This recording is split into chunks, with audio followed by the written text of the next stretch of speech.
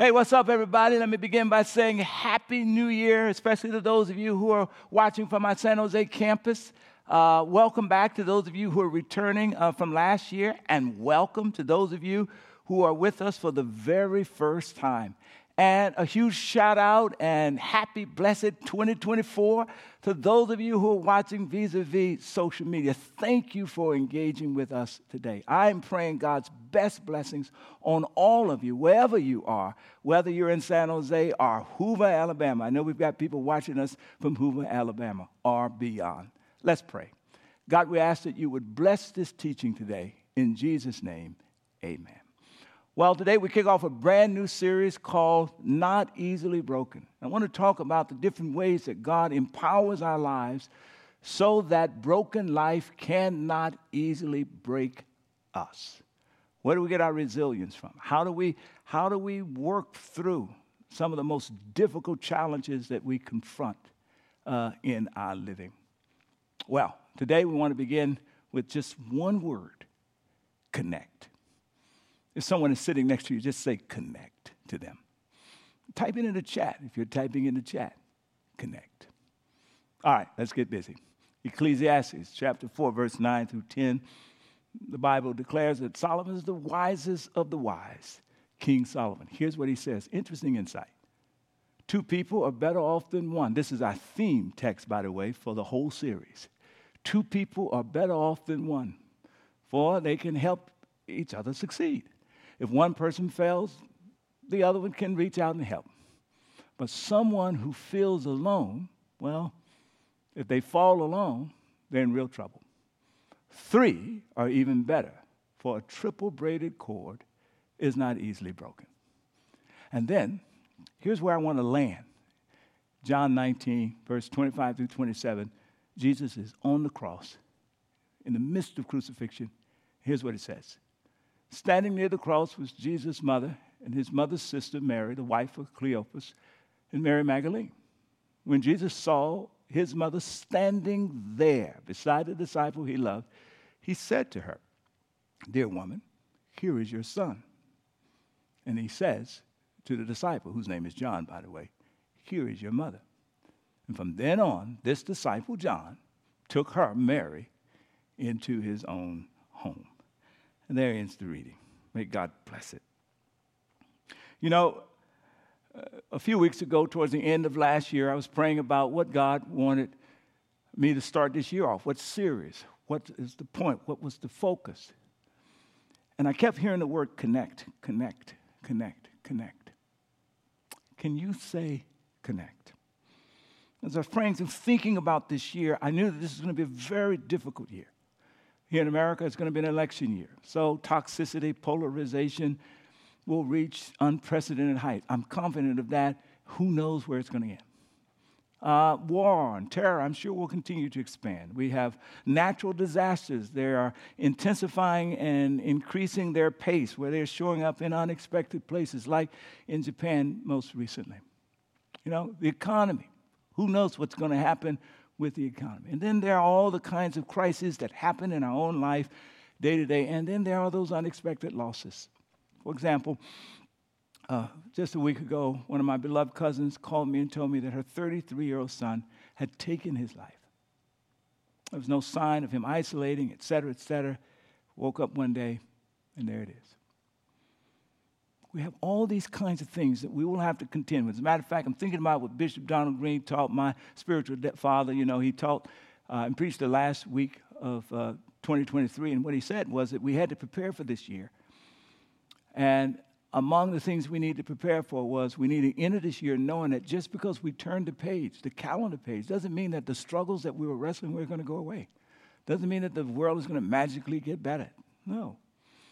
So we need to be prepare for this year by relying on God, and we need to prepare for this year by being able to ask for help from others and receive it from others. And as I listened to Bishop Green talk, that was the confirmation for what God was saying.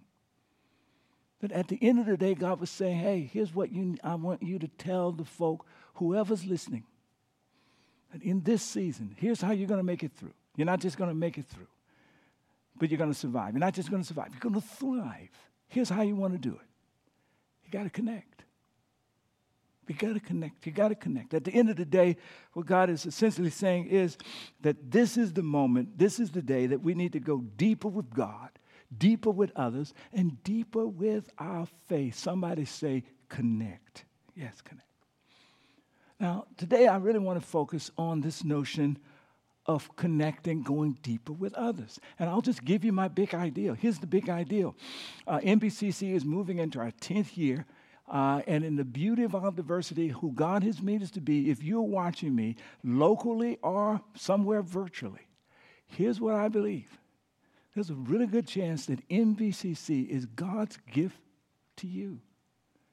And it's God's gift to you, not just so that you can hear, not because he just wants to feed you through my preaching and our team's preaching and teaching. That's important. But it's God's gift to you because there are some dynamic, incredible relationships that is waiting for you to lean in, either virtually or in person. It's not sufficient just to drop in every now and then to our San Jose campus, our Redwood City campus, or just to tune us up every now and then when you're feeling low. No. God has given NBCC to you as a resource for the year. Now, here's the first insight I want you to get. In a sense, we're going through some tough stuff, but it ain't really new. And here's why. The world has always been broken, guys. And there have been seasons across history where it feels more intensely broken than others. And here's an insight that's worth your taking home. Write it down and take it home. You cannot live a perfect life in a broken world, period. So if you have an ideal or a dream of a perfect life, right? Let me just tell you, and if you're pursuing that ideal, that dream, you're going to be disappointed. You were disappointed last year, you're going to be disappointed this year, and every year thereafter, because you cannot live a perfect life in a broken world. It leaves us with trauma and pain. You know, Taylor Swift is the most popular entertainer right now in this particular season. Everything is about Taylor Swift. And I'm sure that some of you are watching, you've seen Taylor Swift, you say, man, God, I wish I could be like her, man. She's a billionaire. I wish I could have her money. She's beautiful. I wish I could have her look. Somebody said, man, she's got all this entertainment, all this fame. Man, she's got the perfect life. Can somebody say, newsflash? She doesn't have a perfect life.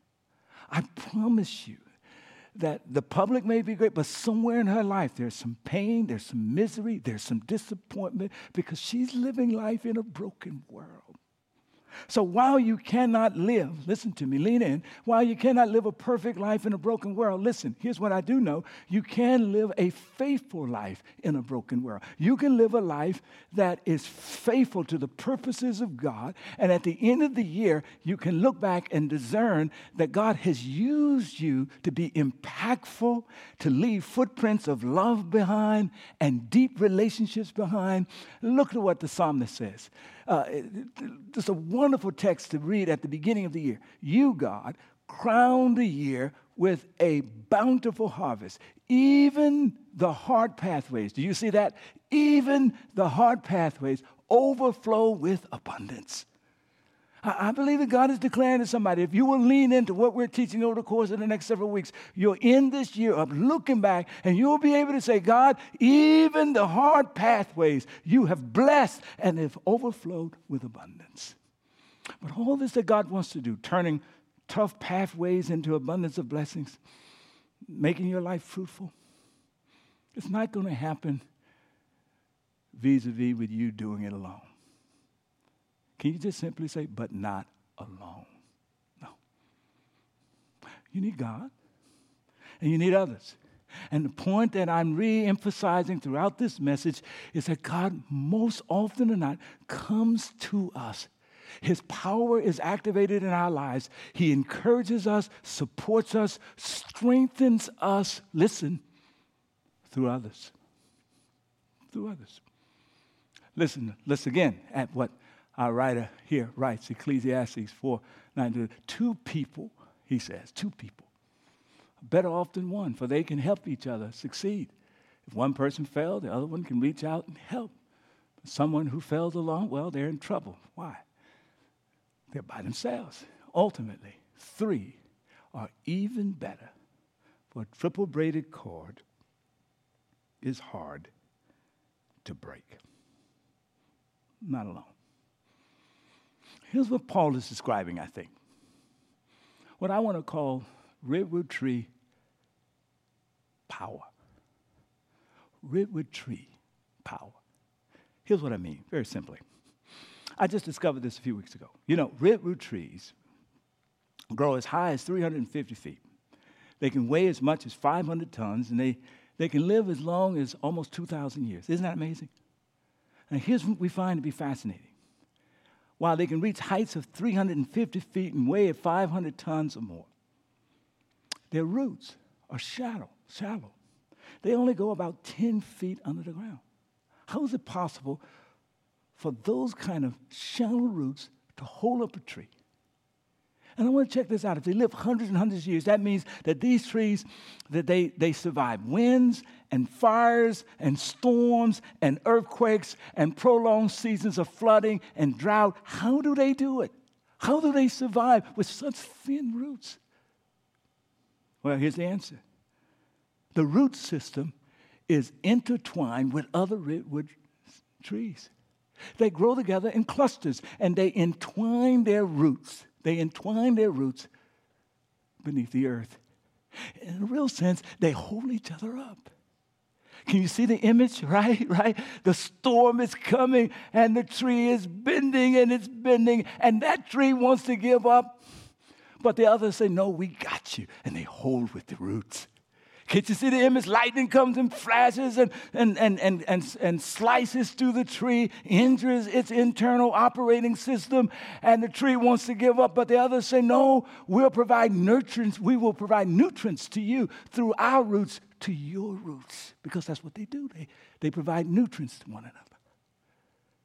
That's redwood tree power. That is the image of what God wants for human beings. He made us like redwood trees to be in community, to have our roots, the roots of our lives, intertwined so that when the storm comes and the wind comes, and the fire comes and the earthquake shakes beneath us, whether it be grief or trauma or tragedy, and we want to give up, we're not easily broken because those other roots say, we got you. We got you. God works through the roots of others that we are intertwined with. You see the point. On the screen, you see a picture of John and Chelsea, a lobby with their beautiful son, Josiah. The other day, I was talking to them, and they were saying how they're tempted to move, like so many people moving from the Bay Area. There are a lot of reasons for them to move. They would be closer to family. The economics is so expensive to live in the Bay Area, on and on and on. But at the end of the day, they said the one thing that was giving them pause, that made it a hard decision, was they didn't want to leave their church, NBCC. You know, they've been with us for 10 years. They've been part of the founding of this congregation.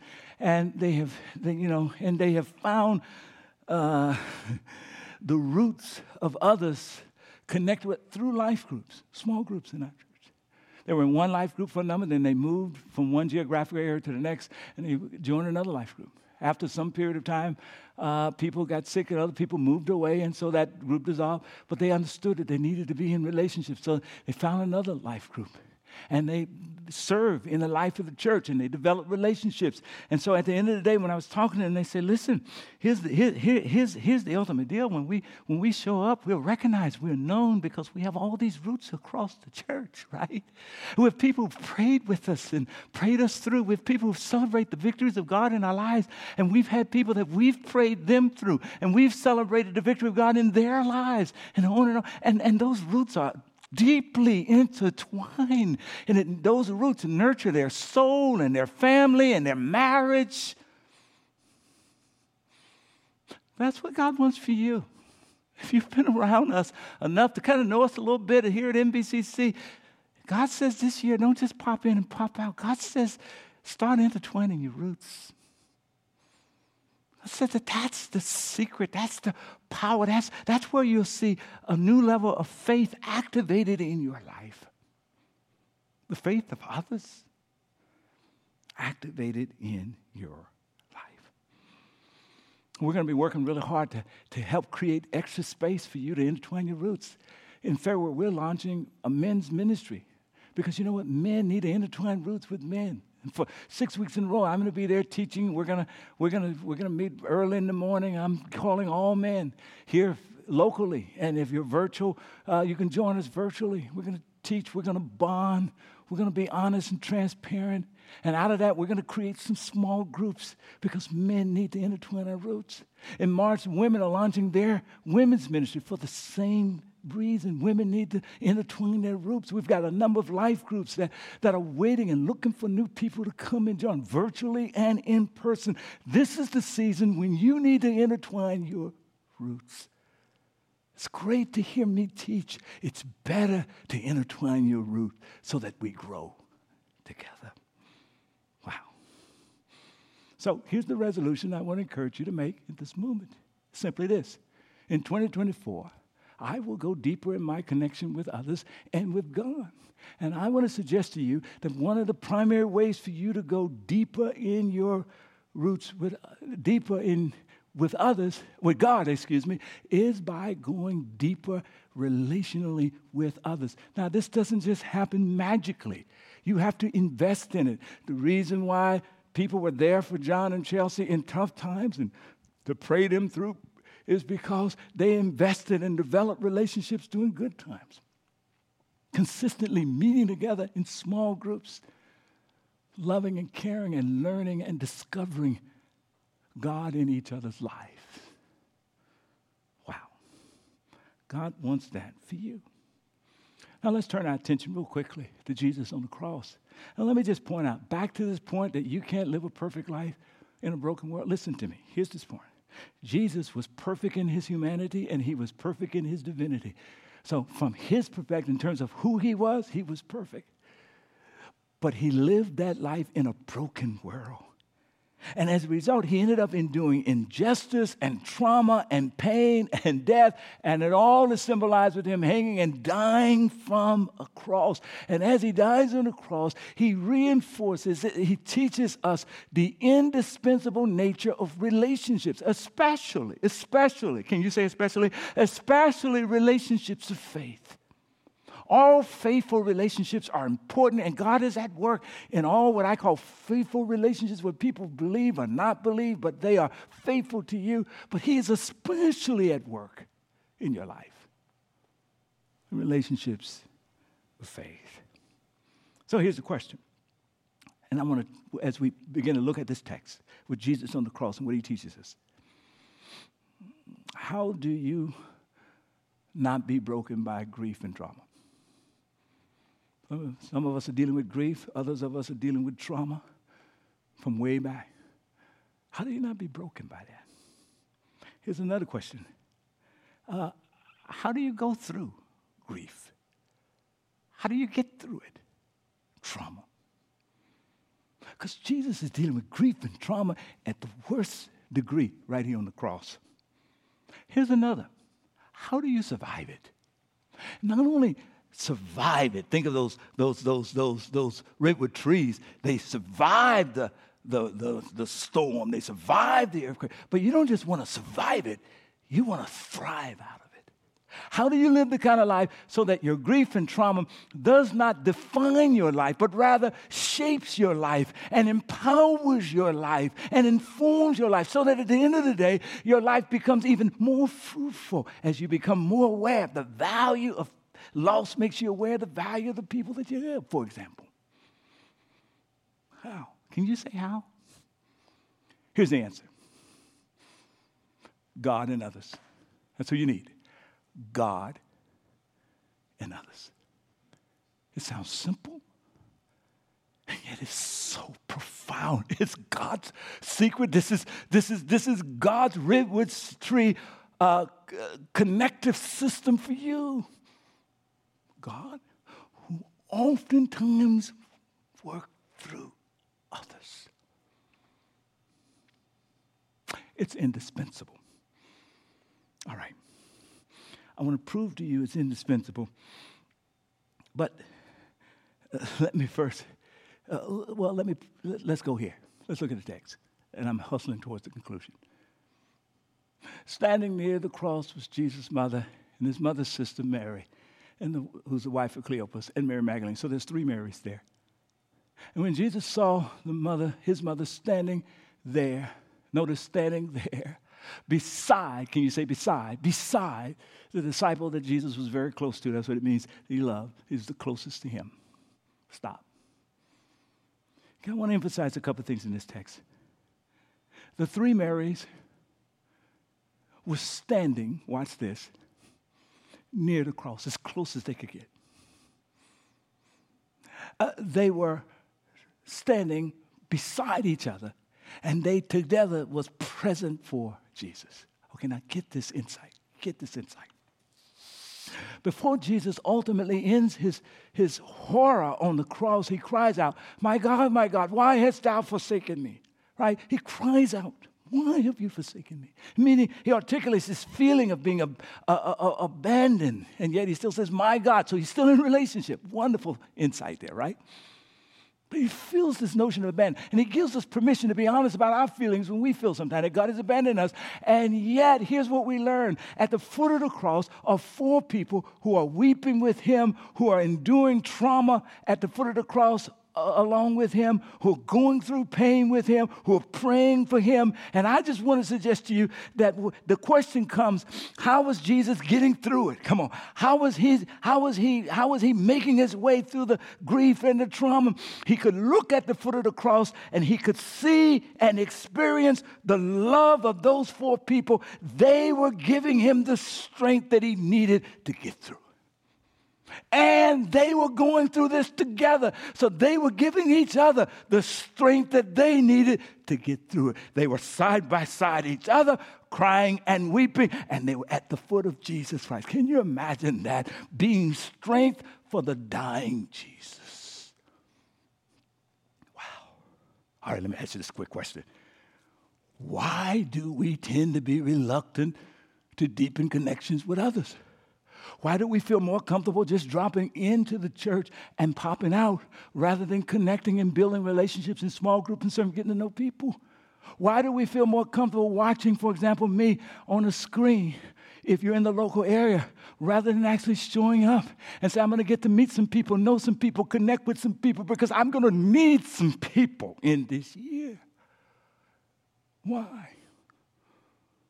Well, there are a lot of answers, reasons why. I just want to raise one. Fear. We're afraid of being hurt. We're afraid that we're going to run into a new trauma that replicates the pattern of traumas we've already experienced. Some of us got hurt in churches before. Some of us got hurt in relationships we were in. And so, that matriculates in our lives, right? Some of us got hurt growing up in the homes that we grew up in. Whatever. We just don't want to get too close to folk. Especially church folk. Wow. Before I met my wife, I was dating a young woman who I'm going to call, for the sake of this message, Susan. Can you say Susan? And we dated for about 2.5 years. That relationship erupted and ended in trauma and embarrassment and humiliation for me. It was horrible. I couldn't believe that somebody who I'd been in a relationship with that long, that all that stuff could come out.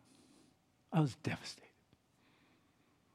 A couple of years later, met and fell in love with Rhonda, married her. But the trauma I had experienced in previous relationship caused me to, every day I woke up, I was waiting for Rhonda to become Susan. I was waiting for her to pour into my life all that trauma and pain. I was waiting for her to wake up and just decide one day, you know what, you're not the right person, exit. I put brakes on. It caused me to do some crazy stuff in the relationship to try to see could I accelerate. That's what trauma does, right? At some point I had to learn that Rhonda was not Susan. She was different. She wasn't perfect, but she was perfect for me. God had prepared her for me. Notice this insight. While there are no perfect people in our broken world, there are many helpful people. People that God put in our lives to be helpful, to be a part of our healing, to be a part of the means to which God encourages us and empowers us. And Rhonda was that unique person for me, right? And when I began to trust in new ways, she began to help me in ways that I couldn't imagine. Notice what the writer says again, what King Solomon says. He says, listen, two people are better off than one. Here it is. For they can, there's the word, help each other succeed. If one person fails, well, the other one can reach out and what? Help. I want to suggest to you that NBCC is not full of perfect people. I will even suggest to you we're full of broken people. All of us are people trying to be redeemed. But I want to tell you that NBCC is filled with people who can be helpful to your healing, to encouraging and empowering your life, who can be what I call lovingly helpful. You know, as a pastor, I see it all the time. I see people who are at NBCC who are fighting and going through cancer. But in addition to family members, they have loved ones from this church who's praying them through and encouraging them through and helping them to get appointments here and there because they had developed those redwood tree roots. They're interconnected. I've seen people in hospitals. The family is there to care for them, but the family is being cared for by folk from NBCC church. Because the church is full of people full of kindness and grace and mercy and unconditional love and all of the ways that we are diverse and different. This amazing gift comes beautifully wrapped. Wow, I've seen that. I've seen people going through crisis, and because folk were there for them, they have become fruitful. They are now in small groups. They are serving because they want to be there for others. See, it's not just about finding folk there for us. It's about how will we be there for others. That's the uniqueness of the church. You know, there are a lot of different ways to define love. One theologian defines love as this. Love is to will the good for others. But here's a preacher I was just recently reading. Here's how he defines it like this. Love is a rugged commitment to be with and to be for others. There it is. What we see at the cross, those three Marys and John, they have a rugged commitment. Everybody else is dispersed. Everybody else is running and afraid for their lives. All the other disciples, all the other folk, the big crowds that used to follow you. But no, these four people, they have a rugged commitment to be there for Jesus and to be there for each other. And when Jesus looked down, he experienced love. That rugged commitment that they had, hell or high water, they were going to be there. That's the thing that we love the most about God, right? Because the scripture tells us that God who shows up in Jesus, you know, when the angel told Joseph that Jesus was going to be born, he says he will save his people from their sins. In other words, Jesus is for you, baby. And that he's trying to rescue us and save us and advocate on. In Romans, Paul writes that Jesus intercedes for us. He's for you. I don't care how bad you think you are. And then he's also Emmanuel, God with us. Just came through the Christmas season, right? And we love to be reminded that God is with us in our worst moment of trial. But one of the ways that God is uniquely for us and with us is when we are in a community of people who are for us and with us. And those folk who visit hospitals and walk with people through cancer, the people I've just finished telling you about, Chelsea and John and the relationships they have, it's all about the same thing, that they have found in NBCC people who are for them and with them, and people for whom they can be for and with. That's love. That's what God wants for you. Now you begin to understand how this text concludes, right? John 19, look here. When Jesus saw his mother standing there beside the disciple he loved, he said to her, "Dear woman, John over here, here's your son. He's going to adopt you. You adopt him. He's going to take my place." And then he says to John, he says to the son, he says, "You see her, Mary? Assume the posture. She's now your mother. Take care of her. Be with her and be for her. Mary, you be with John and be for him. And I'll be at work in all of you." And from that moment forward, John takes her home. There's one more point I just want to make here, real quick. So often we say all we need is God. which means all we need is something spiritual, which means it's the way we give ourselves permission to be isolated. It's the way that we reinforce the fear in our life of not connecting with anybody else, of not making ourselves vulnerable. And I want to acknowledge this, that when you connect with others, you do make yourself vulnerable. It is the price we pay to receive and give love. But I say to you, it's worth it. It's worth it. If all you needed was spiritual, Jesus could have just said, listen, here's what, we know this happened. He died. He rose from the dead. He sent the Holy Spirit. Mary's life was filled with the Holy Spirit. So was John, and so forth and so on. He could have just said to Mary, hang in there. The Holy Spirit is coming. But Jesus knew that she needed the spiritual empowerment. But she needed that to come also in the form of a person. John. Now, Jesus could have said, John, get her to one of my brothers. We know in Scripture he had 4 brothers, one of whom is James, who would ultimately believe after his resurrection. But maybe Jesus is thinking they don't believe. Well, it's still, in a sense, I just want to pause here. If you have people who are family or friends who are faithful in your life, I want to encourage you, go deep into those relationships. And notice the word, if they're faithful, because God has a way of loving us through people who don't even know God. Right? This is a time to go deep. I got a great text from my son the other day who said, listen, Happy New Year, Dad, and guess what? I want to make sure that I'm in closer communication with you this year. I want to lean in. And I said back to him, hey, that's so cool. I want to do the same for my aunt. It's awesome to have people in your life, even if they're not people of faith, who are faithful to you. Lean in. But it's even more awesome to have people who are faithful to you, who are full of faith for God. And let me just, here's the distinction. Number one, you can have love without faith, and there's a blessing there. But number two, you can have love anchored in faith. When Mary went home with John, they could wrestle together around their faith questions in ways that she couldn't wrestle with anybody else. She could say, I don't understand why the Father allowed Jesus to go through this. I don't understand why people would rise up against someone who all he did was feed the hungry and clothe, and heal the sick and so forth and so on. I don't get that. I don't understand this injustice. I don't understand the divine plan here. I just don't get it. And they could wrestle together, and yet inside of wrestling together, they could also continue to affirm one another's faith. There's nothing like having somebody who creates space for you to be honest about your questions and even your doubts.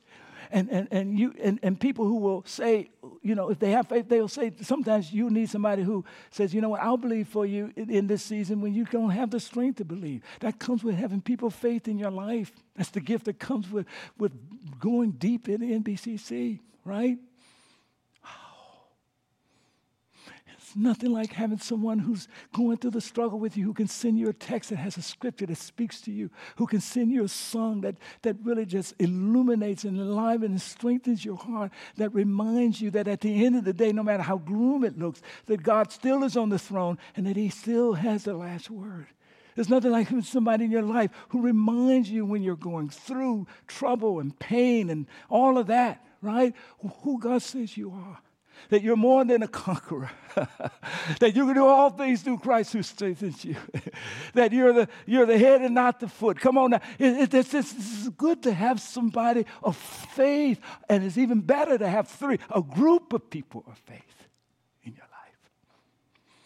So I want to challenge you to do a couple of things as I come to an end. Maybe you're not ready to get a group inside of NBCC. Well, pick one person. Meet once or maybe every other week. 45 minutes, spend the first couple of weeks sharing each other's story, born, raised, 2 greatest joys, 2 greatest pains. The next week, talk about the message I taught. Next week, begin to pray for one another as you walk with each other through your shared journey. And if the 2 can become 3, the text says it's even better. It's even better. I want to end here. And from then on, the disciple took Mary into his own house. Who is it that reminds you of what God says about you? Who is it that reminds you that God is for you and with you? This is the question you want to ask in your life. You know, the other day, the Lord dropped this song in my life. It's in my heart. It's called You Say by Lauren Daigle. And I'm going to end here. Here's what she writes. Here's what she sings. I keep fighting voices in my mind that say I'm not enough. Every single lie that tells me I will never measure up. Am I more than just the sum of every high and every low? Remind me once again just who I am, because I need to know. Oh, you say I'm loved when I can't feel a thing. You say I'm strong when I think I'm weak. And you say I'm held when I'm falling short. And when I don't belong, oh, you say I'm yours. And guess what? She says, I believe. Who reminds you of what God says about you? God has provided people in that resource called NBCC. Lean in, link up, and believe. Connect. Amen.